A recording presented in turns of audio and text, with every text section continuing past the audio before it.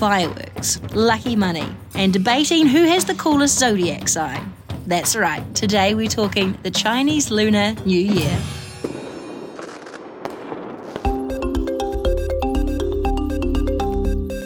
Kia ora koutou, I'm Jess McCarthy and welcome to Stuff Explained as we find out more about the celebrations and traditions of this special time of year for the Chinese community with National Secretary of the New Zealand Chinese Association, James To. No mai haere mai, James. Thank you so much for joining us. Kia ora, Jess. Now, people that don't even know that much about Chinese New Year know one thing, and that's probably their own zodiac sign. Mine is the water rooster.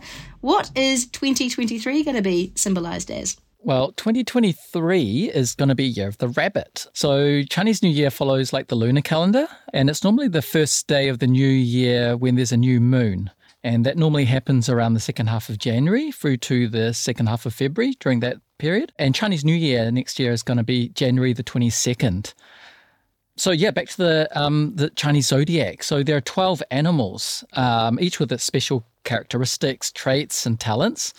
Yeah, for the rabbit, those talents are being calm, peaceful, artistic, elegant, having good taste in life, and also paying attention to detail. It's also interesting that they are a water rabbit next year. So the water adds on people-to-people skills. So very good at diplomacy, very good at negotiation.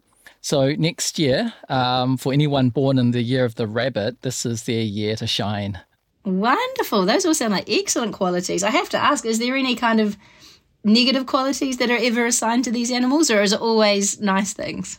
Oh, they're mostly nice things. Yeah, I mean, I'm a year of the pig, and so we're known for indulgence, if that can be called a bad thing. But I always look at it about just enjoying the good things in life. That's an excellent way to think about it. So is there a cycle of animals that we go through every Lunar New Year, and is that the same with the elements? Yeah, so let me tell you the story, if you haven't heard it before, about how the animals were sort of chosen and how they sort of were accorded to different years. So the story is that there was this Jade Emperor, and he assembled all the different animals to, represent a year. So the Jade Emperor thought, okay, let's sort this out by doing a race from one side of the river to the other side of the river. There were 12 animals in the race. You have the rabbit, of course, got the rat, you got an ox, you got a horse, you got a tiger, you got the pig, you got a snake, got a dragon, rooster. So all these animals are at the starting line and they cross the river. There's a couple of animals that can't really swim that well, but they're also very smart. So one of them was the rat. Now, so the rat decided that it was going to be quite hard to sort of paddle across the stream. There was a bit of a current. So he decided he'd hitch a ride on the ox. It was actually the ox that did all the hard work getting from one side to the other. Just as the ox was about to step on the other end, the rat jumps off and pips everyone to the finish line. So that is why the rat is actually the first animal of the Chinese zodiac. I mentioned pigs being very indulgent. They're also very slow and take their time. And it was actually the pig that was last in the 12-year cycle. And then how did the elements get added in on top of that? So there's different elements. You've got the water, you've got the fire, you've got other sort of different representations of characteristics. And I guess water being free-flowing and all that talks about the calmness and the idea of being able to negotiate currents and all that sort of thing. So yeah, so each element also represents a kind of attribute of each animal. Can you talk me through again why it doesn't line up with the New Zealand New Year, the Chinese New Year? So it follows the cycle of the moon. So, you got your full moon, you got your new moons, that kind of thing. So in the old days, when a lot of cultures were farming cultures, they'd rely on the seasons. When do you have to plant the seeds? When do you harvest? And so they look to the moon to do that. So that's how the lunar calendar came about, to measure time. The other thing, I guess, is timing itself of the new year. In the Northern Hemisphere, it's timed around the arrival of spring. So in China, that Chinese New Year period is actually called Spring Festival. and that spans about 15 days. So we have our 12 days of Christmas here. In China, you've got the 15 days of the New Year. I was going to ask that. Is it comparable to Christmas in terms of its importance in China? Essentially what it is, it's about bringing people together, particularly where, now a lot of us are very busy and working. We're separated from family. It's a time to get back together again. So in China, that New Year period is one of 3 golden weeks. So these are times where there's a good length of holiday where people can get together. So you've got the New Year.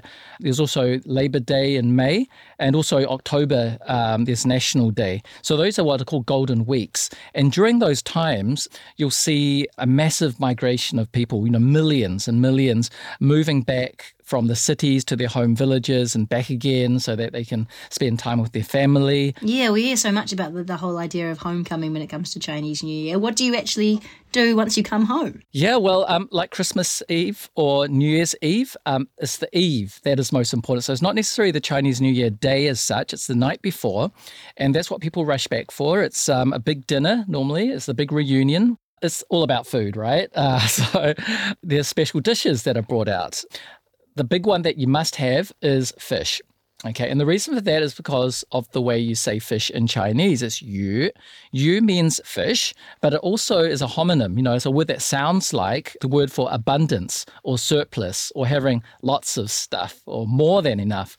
So that's why you have fish to sort of represent that. And then there are special dishes which you cook normally for Chinese New Year, because the idea is that you want to cook a lot, but then actually on the day, on New Year's Eve, no one wants to work, no one wants to cook. So the idea is you have food that you can prepare in advance and you can sort of like, enjoy over those 15 days, I guess. So this food has to last. So there's things like sticky rice cakes, there's fried turnip and taro fritters, there has to be roast pork or roast chicken, heaps of vegetarian dishes, a whole lot of food that's all brought out. And then depending on where you're from, because, China's such a big place, a lot of diversity, there'll be regions where it might be a particular type of dumpling or a particular type of dessert, or it could be noodles or any other kind of regional favorite. And a lot of those kind of dishes are normally prepared at home in the kitchen as a way of bonding, getting together, doing things together, both learning how to cook, but also handing down different kinds of heritage and family traditions. So it's a really nice time to get back together and spend times. And I remember as a kid, we'd spend hours just rolling out the dough and filling it with a bit of pork mince and chives, carefully wrapping it up so you didn't want it to fall apart when it goes into the water, but you toss it into the pot to cook. Yeah, you get to enjoy what you've made. And then, of course, afterwards, after dinner, everyone's full, and then the uncles and aunties are all breaking out the mahjong tiles, and then you hear this clickety-clack late into the night. Apologise to anyone who's hungry, because I'm certainly hungry now. I wasn't before. I want to talk about decorations, because, again, if I bring this back to Christmas, I know that's a reference point for a lot of people. How do you decorate your home for Chinese New Year? The decorations are normally anything that's auspicious and bringing good luck, bringing prosperity, good health, all those kinds of things. And normally that's actually written as a little piece of calligraphy on a red banner, which you'd stick on the wall or on a door as you're entering the house or entering a particular room. So the first thing that you see will be these auspicious phrases. And, they're things like about good health, prosperity, all that sort of thing. So that's the main kind of decoration.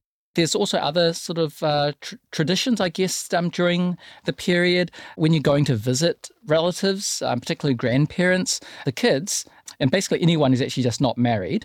You get to have this thing called a leixi. A leixi is a red packet. It's also known as hongbao in Mandarin. It's a lucky red packet, a little red envelope, and inside is cash. Yeah, it's what every just kid wants during, for New Year. It's either left under the pillow, just like the Tooth Fairy does, or it's presented when you're visiting those friends and grandparents and relatives. But you don't just get it for granted. You actually have to ask for it nicely. So you have to go up to your grandma or granddad and you've got to chant auspicious phrases, just like the ones that you'd be hanging up on the wall.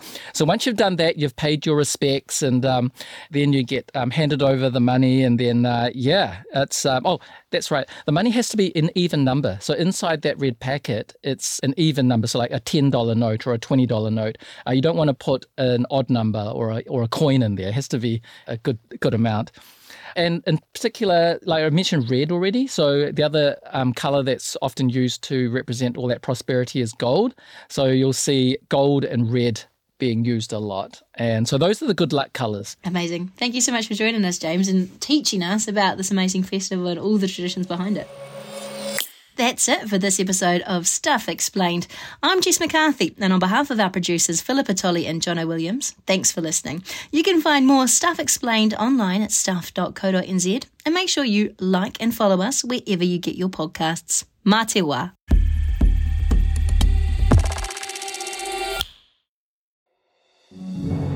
If you don't have time to read the in-depth stories, or you just prefer to listen instead, The Long Read from Stuff is the podcast for you. Each week we showcase one of our excellent pieces of journalism, telling important or entertaining stories from the world of crime, sport, history, culture and more. You'll also get to hear from the journalists themselves about how they uncovered the story and how it came to life. So for your weekly dose of long-form journalism, beautifully read, subscribe to The Long Read from Stuff wherever you get your podcasts.